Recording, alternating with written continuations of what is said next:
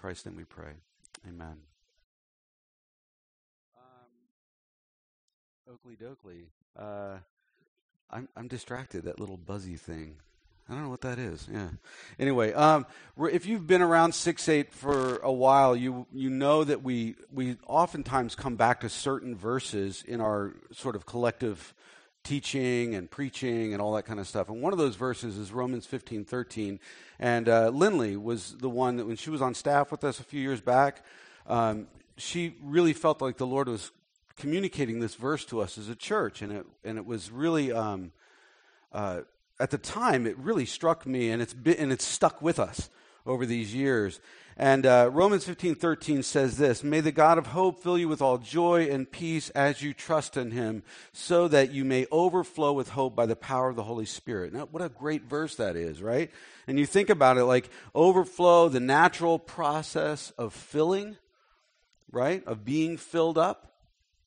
And, the Holy Spirit filling us, the Holy Spirit taking over our lives, just coming over the top, over the brim, and just pouring out over into my family and friends and my local community and out into the world. And it's not something that is necessarily forced or coerced or awkward at any moment. Really, it's just an overflow of Christ in my life. It's not something I just grit down and go out and do. It is something that just naturally comes out of me.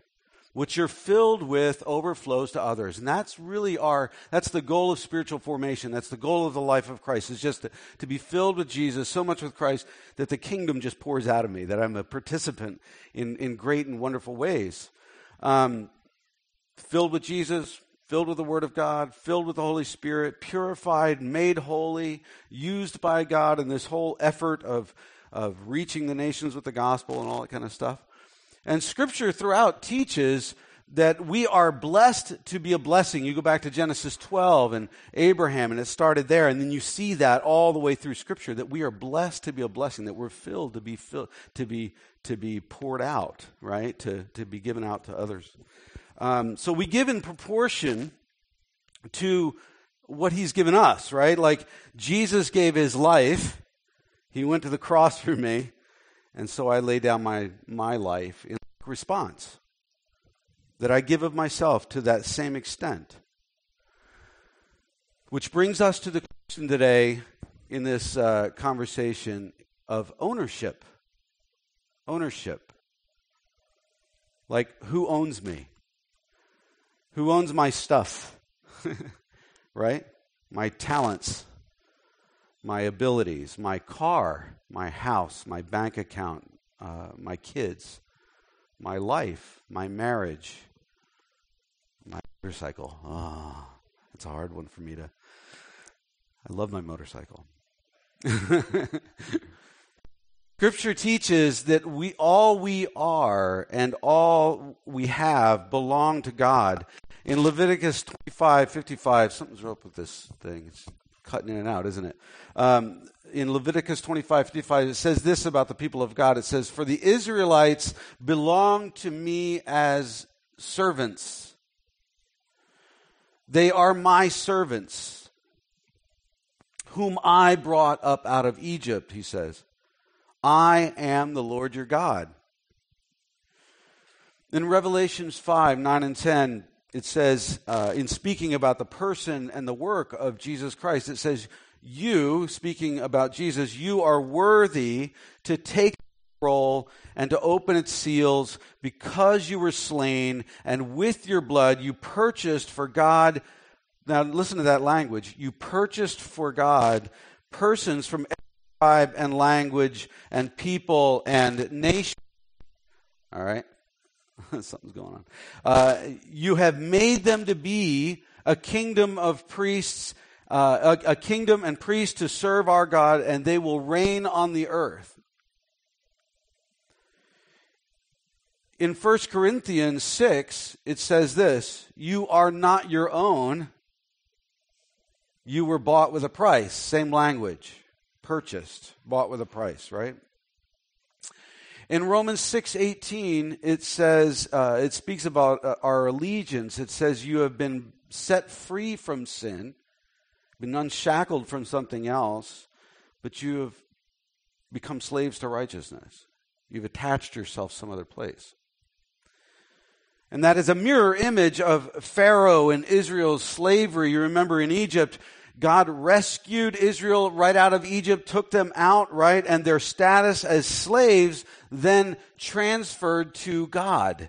God didn't open the doors and say, go, live your lives willy-nilly, do whatever you want, see you in 40, 50, 60 years, whatever. He said, no, your status has transferred to me.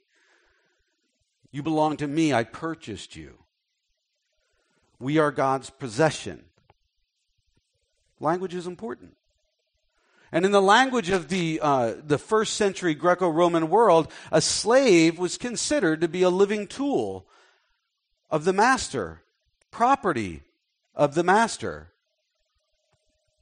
And when the original's readers came across this language, this slavery language, there was no mistaking in their mind what it all meant. They weren't cloudy. It wasn't like there wasn't a question. They knew exactly what it all meant. Whatever you yield yourself to becomes your master, right? The Lord is God in all senses of the word in my life.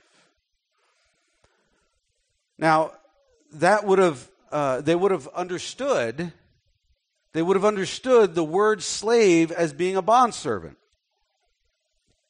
A person who willingly submitted themselves as slave to another person, right? And maybe people who were working off debt, and it was, sort of a way to get ahead in the world, or they were coming from a line of bondservants. That's just the way they lived their lives as a family line or whatever. But we mustn't confuse this idea of bondservant slavery in American history. Slavery, they're not the same. Slavery in American history was absolutely wicked and oppressive and evil, right? But a bondservant, in this context, willingly submitted themselves to the master. And they enjoyed many benefits of the master's household. Many, many, many benefits. Bondservants were often treated very, very well. And in certain cases, they enjoyed elevated status in society. They had a lot of power in some cases. And it's sort of an ancient system of really caring for people. Things like that. It's a fitting illustration, too, that before Christ, I willingly submitted myself to sin. But sin is... this is driving me crazy. Sin is a tyrannical master, right? It's a tyrannical master. It never really delivers what it's promising, although we tend to believe it, even when we know that to be a truth. I transfer my allegiance to Jesus, a master who willingly gave his life to buy my freedom. That's a different kind of a master, which drives me to willingly give my life to him in all ways. Jesus isn't a tyrannical master, right? He brings freedom from bondage. Freedom from bondage. And that's why Paul writes in Galatians 5:1, it's for freedom that Christ has set us free. Stand firm then, and do not let yourselves be burdened again by a yoke of slavery. Sin as master depletes. Jesus as master builds up, gives life. And that's what we've transferred ourselves to. Dietrich Bonhoeffer once said, when Christ calls a man, he bids him come and die. So death to self, right? Laying down my life, alive to God, though in Christ Jesus, being reborn. That's what baptism is, right? We go down in the water and we come back up, showing that we've died to our sinful self and we're living in Christ now. In Jesus, we are a new creation. The old is gone, the new has come, right? That is Scripture. We've passed from death to sin to life in Christ. We've shifted our allegiance. And we have a new master. According to Scripture, we are the willing bondservants of Jesus. That's what we are. And in that bondservant-master relationship, we must acknowledge that the master owns everything about me.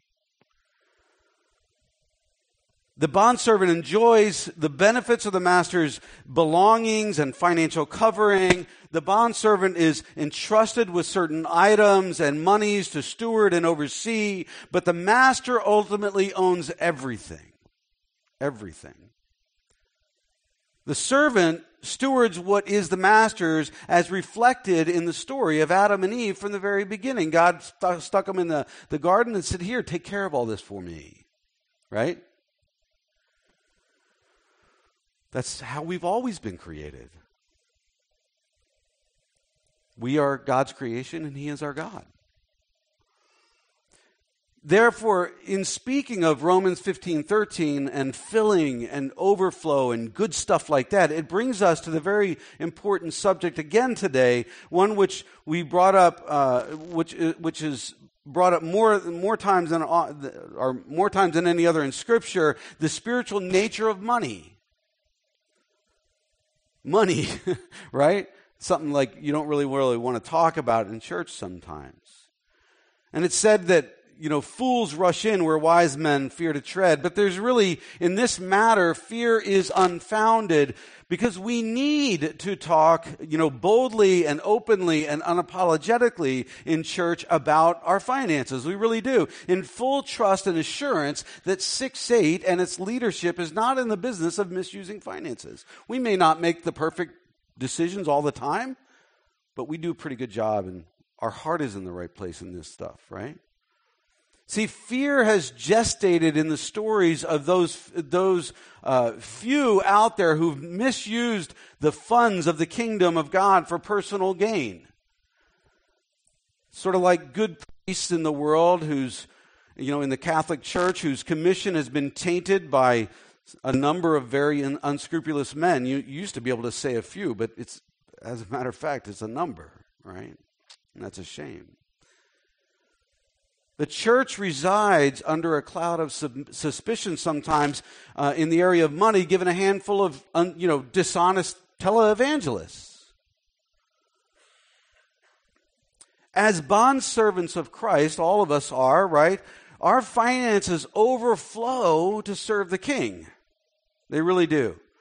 We're not televangelists out there looking to scam anyone into giving their life, their life inheritance so we can fly around on private jets and build our own little empires and all that stuff. That's not what we're about. Nobody in this room has that kind of a desire. We speak the inclusive language of we, right? We together. The local church is a family of faith, sharing resources for kingdom purposes, of building the kingdom of God. And I ask you again, if your hackles raise at the mention of money in church, I ask you just one more time just to set aside those emotions, just set it aside and listen carefully, because it is possible actually to have a very candid conversation couched in trust and marked with purpose in this arena. We really can.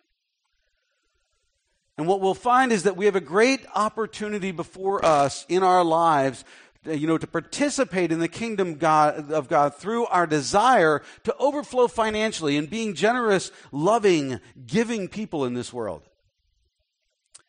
John Wimber, one of the original founders, and some people think he started it. I don't think he actually started the Vineyard, but he was one of the original guys. Once wrote, 12 of Jesus' 38 parables had to do with money, as did 1/6 of the Gospels of Matthew, Mark, and Luke. It's now clear to me pastors have a responsibility to preach and teach about money, for Christians can't grow to maturity until their hearts and minds are conformed to the Scripture on the use of their money. We usually don't think of money as a spiritual issue. It is, very much is. Money's the one subject which comes up more times in Scripture than any other. It's an important topic with far-reaching implications on our spiritual formation as people. It really does. Billy Graham once said, if a person gets his attitude towards money straight, it will help straighten out almost every other area in his life or her life. I agree. That's why Albert's running the financial peace class on Monday nights here. If you still want to get involved, I think you could still probably get involved. Just talk to Albert. But it's important to get our mind straight around this, right? Money promises everything it can't deliver, doesn't it, right? It can't save, it can't give purpose, it can't bring happiness. Now, it can help. I didn't say it can't help. But it can't ultimately supply that, right? Jesus urged us to have a proper outlook on money. In Matthew 6, it says, "Do not store up for yourselves treasures on earth where moth and vermin destroy and where thieves break in and steal, but store up for yourselves treasures in heaven where moth and vermin do not destroy and where thieves do not break in and steal. For where your treasure is, there your heart will be also." There your heart will be also. See how your money is tied to your heart? Where is your heart? What does it serve? What's your treasure? Is it really Jesus and his purposes in this world, right? Because overflow originates from the heart. What's in my heart overflows from within me out to you. So it's a question of ownership. It really is. What fills me is the same question of what owns me, what possesses me, right? Because Jesus said in reference to money in Matthew 6:24, he said, "No one can serve two masters." It's impossible. Either you will hate the one and love the other, or you will be devoted to the one and despise the other. You cannot serve both God and money. It's the truth. It's just a simple axiom of life. You can't serve two things, right? People are either consumed with the love of money or they are consumed with the love of God. Worrying about your future all the time, worrying about your place in life all the time, all this kind of stuff. Money is not bad in and of itself. It's a spiritual matter. It's a tool of the kingdom which mustn't be allowed to become king in my life itself, right? A spiritual tool in the hand of the steward, the bondservant, for the sake of the master's bidding in the world. So I can't tell you what to do with your money. I can only tell you how to regard money in light of your personal relationship with Jesus.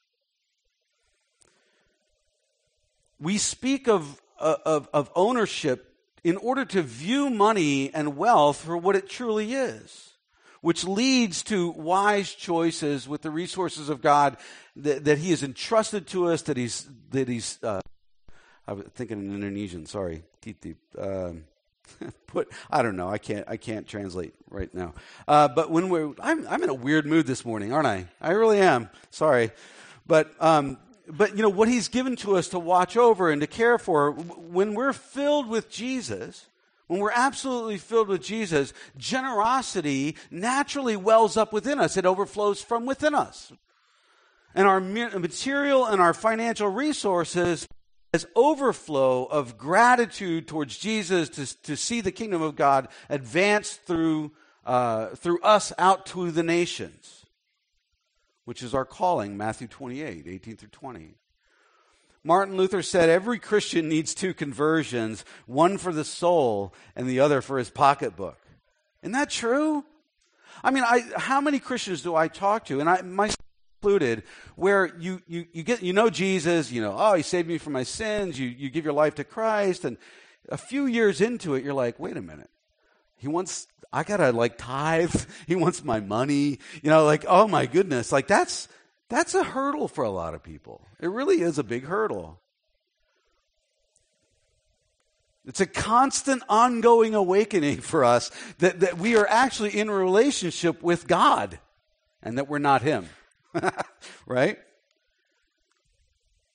In our early walk of faith, we may look at this relationship simplistically, and we might actually compartmentalize things. Jesus saved me in a box over here, right? I'm all safe. He saved me now. Now I live my life on my own terms, doing what I want until He comes back in a box over on the other side.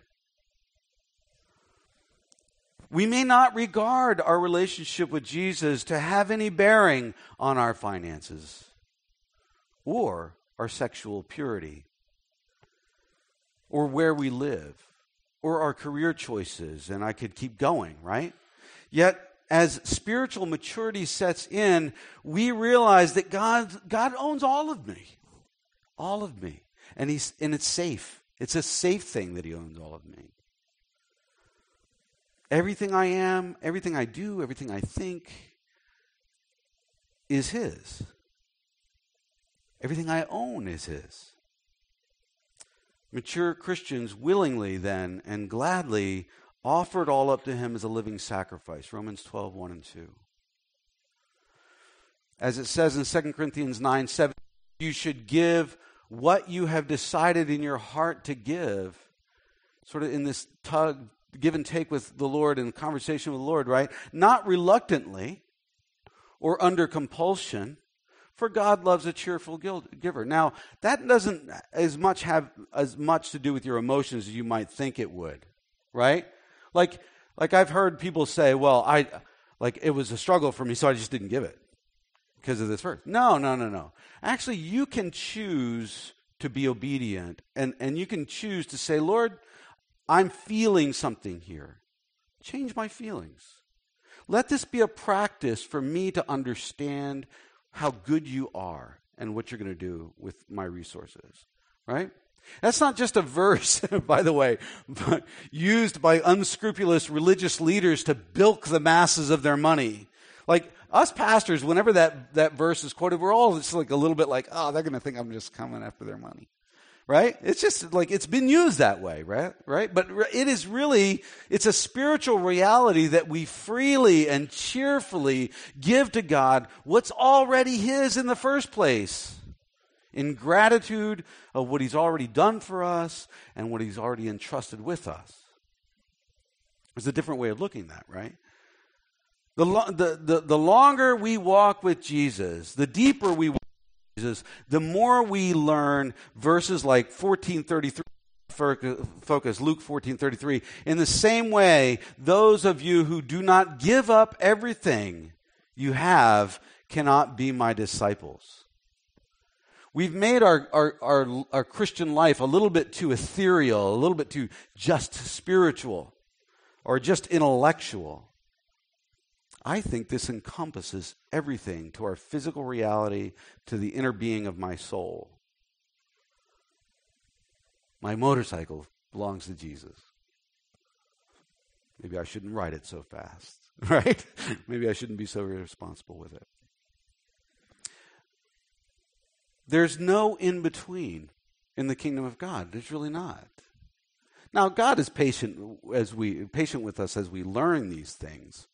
But there really is no in-between in the kingdom of God. Not at all. You know, you're either a slave to sin or you're a slave to righteousness. You're filled with Jesus. I'm all in, including my finances, my sexuality, my career, my calling, the way I speak, how I think, how I treat you, and I don't always do it well. We all know that. Etc., and so on and so forth. There are some very sober warnings about money in Scripture, like 1 Timothy 6:9 and 10. It says, those who want to get rich fall into temptation and a trap into many foolish and harmful desires that plunge people into ruin and destruction. I can't speak. Blah, blah, blah. For the love of money is a root of all kinds of evil. Some people eager for money have wandered away from the faith and pierced themselves with many griefs, and that's sad. Remember, 40% of our choices leads to happiness, right? Make good choices about your money, man, life will be a little bit easier, right? Sobering commands as well are here. 1 Timothy 6:17. Command those who are rich in this present world not to be arrogant, nor to put their hope in wealth, which is so uncertain, to put their hope in God, who richly provides us with everything for our enjoyment. There's nothing wrong with being rich.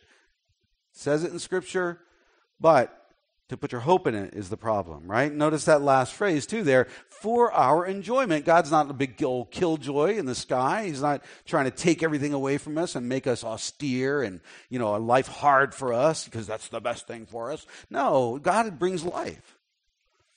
Now, some of this stuff may be difficult for us to hear. We strive to address the heart in our preaching and our teaching here in order to change the way that we think, to conform our thoughts to the Scriptures, to what God says is true about life. And some of that teaching might fly in the very face of how we've all been brought up. But we do need to conform our thoughts on money to Scripture, to understand that we are literally bondservants of Jesus. That God owns everything, that there's no compartmentalization of my life, right? No half in, no half out. God doesn't own a tenth of my finances. It's all His. And He's graciously letting me use it and enjoy it.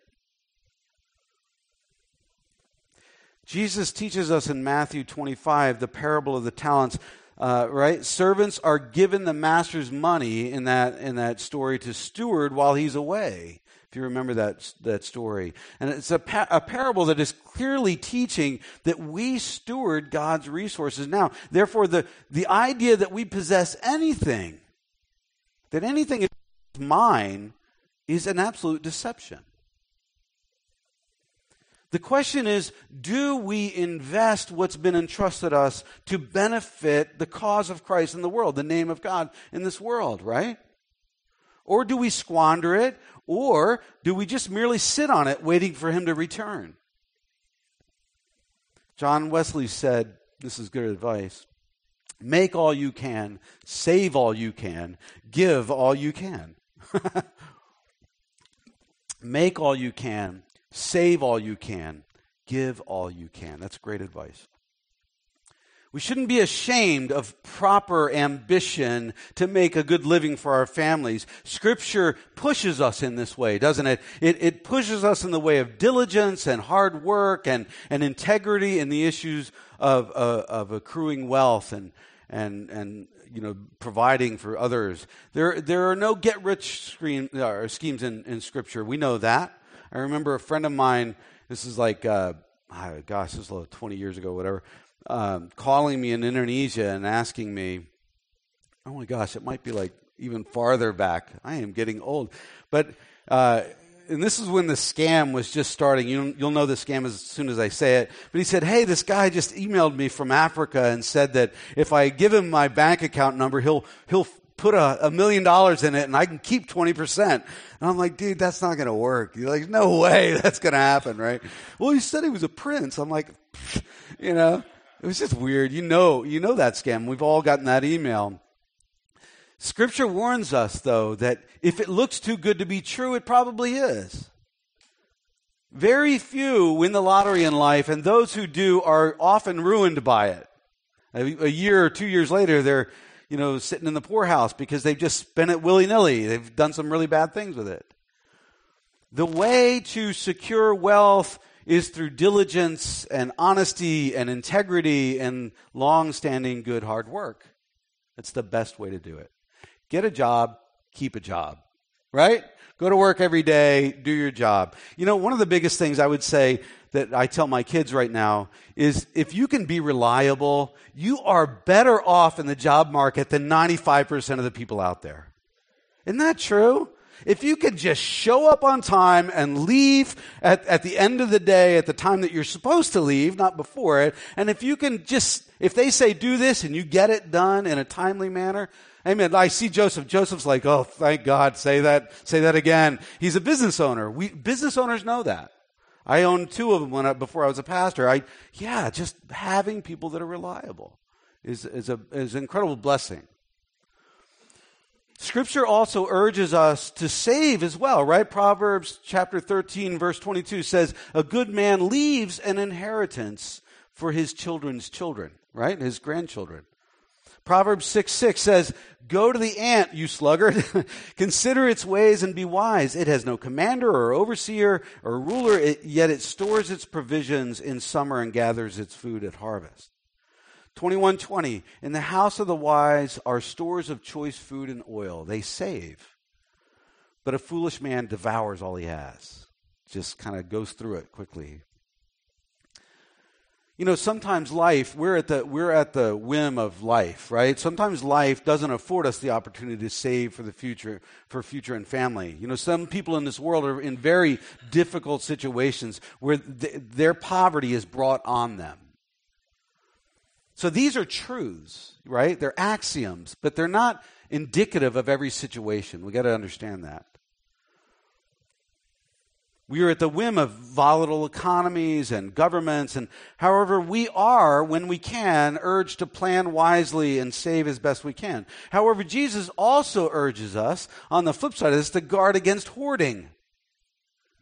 In Luke 12:15, he says, "Watch out, be on your guard against all kinds of greed. Life does not consist in an abundance of possessions." There's a reason why that show was on or whatever was on. Like American culture, hoarders. Oh my gosh. You ever watch that?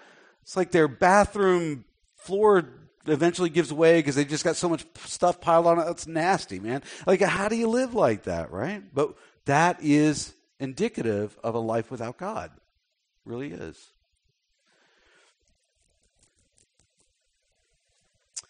He says, he proceeds also to tell the story of a man who's hoarding his wealth. You remember this story. But he dies in the midst of that obsession. And Jesus ends by saying, this is how it will be with whoever stores up things for themselves, but is not rich towards God. So, yes, we're supposed to save, but it goes over a line into hoarding at some point when we're not focused our heart on Christ. Scripture also urges us to give all that we can, right? John Wimber wrote it this way. He says, so where does God tell us first to invest our money, or his money? In the kingdom of God, in tithes and alms. And alms are sacrifices beyond tithes. It's like you give your 10% as a tithe to the church, the local church, but above that, you give alms, right? Like I give certain things throughout the year, if like one-off things, like if somebody is in need, I give them, but I give my tithe to 6/8, right? He says, formerly I taught that a tithe was not necessarily 10%. This is when he was younger, but I am convinced from Scripture that it is at least that, and that it should be given to the local church.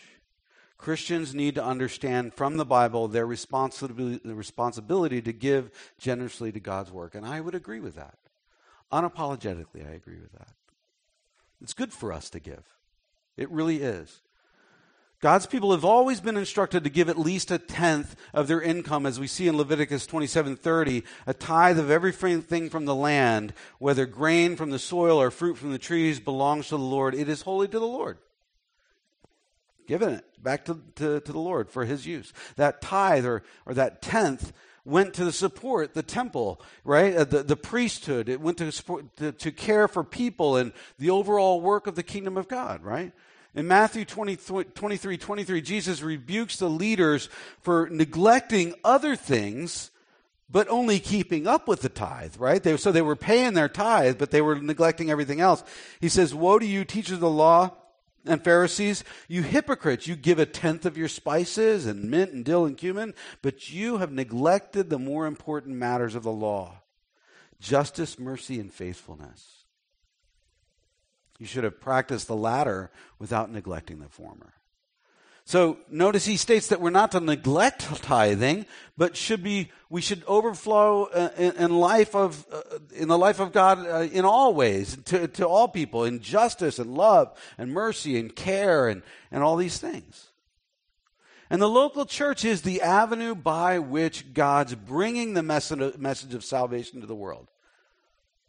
Tithing is a spiritual issue practically tied to the ability of the local church to do the work of God in our communities. John Wimber went as far to say that we can give that tenth to the local church before anything else, and anything outside of that is considered alms, like you heard in that quote. And I agree with him. I really do. Never understood it. I've never understood why people give money to some other cause out there, but while their local church, they never give a dime. It doesn't make any sense if you think about it. It's just not rational. It's not logical. It doesn't. It's like my daughter Matt. needing $1,000 to go and do something, and like there's some other kid like in the next county that I just heard about, and I give them $1,000, but not my daughter. It doesn't make any sense. Doesn't make any sense. When we first started 6-8, and we hadn't yet started passing the tithe box, a young man came up to me and he said, "Man, it's great that you don't ask for money. I think that's so cool. That's really cool." He thought churches only cared about money and that they were always asking for money. And maybe they're always asking because people are never giving, right? When you're not giving, you got to ask. Maybe it would be nice if we didn't have to focus on that. People just gave, and we could just focus on doing kingdom work, right? But he thought, that churches were just, in the business of making money and always asking for money. And he thought it was nice that a church lived by faith and they never asked for money. And I proceeded to tell him, I burst his little bubble and I said, the only reason I haven't passed the tithe box is that I haven't opened the bank account yet. And I don't want to be sitting on all your money. I just don't want that responsibility. And I'm not really making fun of the guy, maybe a little bit, but it was a naive comment that he made. It really was. Really was. Churches are organizations with bills to pay, and they operate financially, and they expend resources on their communities and in areas of poverty and mission, and they have salaries for people to care for. And comments such as his come from younger guys who've never had the financial responsibility of running any organization. When he gets older and he has to pay a mortgage, things will be different. He'll speak differently because experience teaches us, doesn't it? We have no fear in approaching the conversation of money here at 6-8. No fear whatsoever. God calls us to speak unapologetically on the issue as Jesus did. We want to be very responsible with it, though, right? At 6-8, we never want our ministry to be hindered by a lack of funding. That would be a shame. It really would. If God wanted us to grow, but we were disobedient in giving to that growth, that would be a shame. In our history, we've had to pay our rent, and we've paid salaries, and we've bought equipment, and we've paid other necessary bills, and we've helped out local families, both inside and outside of our church, out there who have struggled, that kind of thing. We've invested in local community partnerships, deepening relationships with them. We've put our money towards things. We've given money to the police association, the Narberth ambulance, the Ardmore ambulance, different things like that. We've supported the halls over in Morocco and Sammy Zondervan, training people, to mobilizing people and training them to go out to the least reached people groups of the earth, to share the gospel with people. We continually right now support the ongoing work in Lebanon and Syria. We actually provide a salary for one worker over there, for evangelists and church planters, to do their work among Muslim refugees and all that kind of stuff. We've invested money in this building and in other buildings that we've met in as a thank you to show our care and our love and our appreciation for our neighbors, and because we've needed to make things better. We've learned, we've trained leadership. We've refreshed them with parties and meals sometimes because they need it and they need to feel loved and cared for. We've put on community parties and luncheons which have increased relationships with people out there, and have opened doors for us to share the gospel of Christ with people. We've welcomed our newcomers sometimes with meals and fun events. We've developed and implemented retreats, the men's and women's retreats, which we just went on a couple months ago, and we've seen really great, powerful life change as a result of those things. And we want to keep doing these things and more, right? We are in the process, as I said earlier, of revamping our lease to include this first floor right below our feet right now of this building so that we can accommodate a growing church and our children's ministry and have our kids closer and more active in what we do and all that kind of stuff. We want to have a visible physical footprint on the Eastern Main Line. We want people to know where we are. We want them to know how to come and hear about Jesus. And we want to be a part of the community so to be able to tell them about Jesus. And we need to be wise to save for the future and build reserves for the rainy day when we might have to rent something or renovate something or buy a larger place or whatever we have to do, to develop people and share the gospel and care for those in need within our ranks and outside in the community as well. And we seek good counsel from other churches as we listen to them and what they've done in their financial decision-making process. We talk to the Vineyard USA and other educated voices in these areas. Kim and I sat with Bubba Justice. Great name, right? That's actually a person. Bubba Justice, who is the financial guy for the Vineyard USA. We sat with him just a couple months ago. We got his wise counsel. What a great guy he is. That's so knowledgeable. Right? Because church business is a little different than business. Your things change as you grow and you get bigger, and there's lots to learn and think about. And so we got his wise counsel. I've attended a church growth conference recently, and I'm on weekly phone calls which specifically address the challenges of a growing church such as ours. And we're moving ahead, and things are changing and transitioning to new wonderful things. And the challenge for us in all of that, as individuals and as a body, is to think hard about ownership. Ownership, right? Go home and consider your heart, and if it joyfully overflows in order to glorify God in all ways in your life, not just financially, in all ways. Are we growing as good stewards of what He has entrusted to us? And that's our time, talent, and treasure. Is my time really given to Jesus? Or do I watch a lot of Netflix? It's something to think about. I struggle with this. Is there something I could be doing for the kingdom of God? Not in a way, but is that joy and that passion and that hope as I get closer and deeper in Christ overflowing in me out to you and out to this community and out to all the other people around us. And that has to do with our resources, all of our resources. I'll shut up. Let me pray.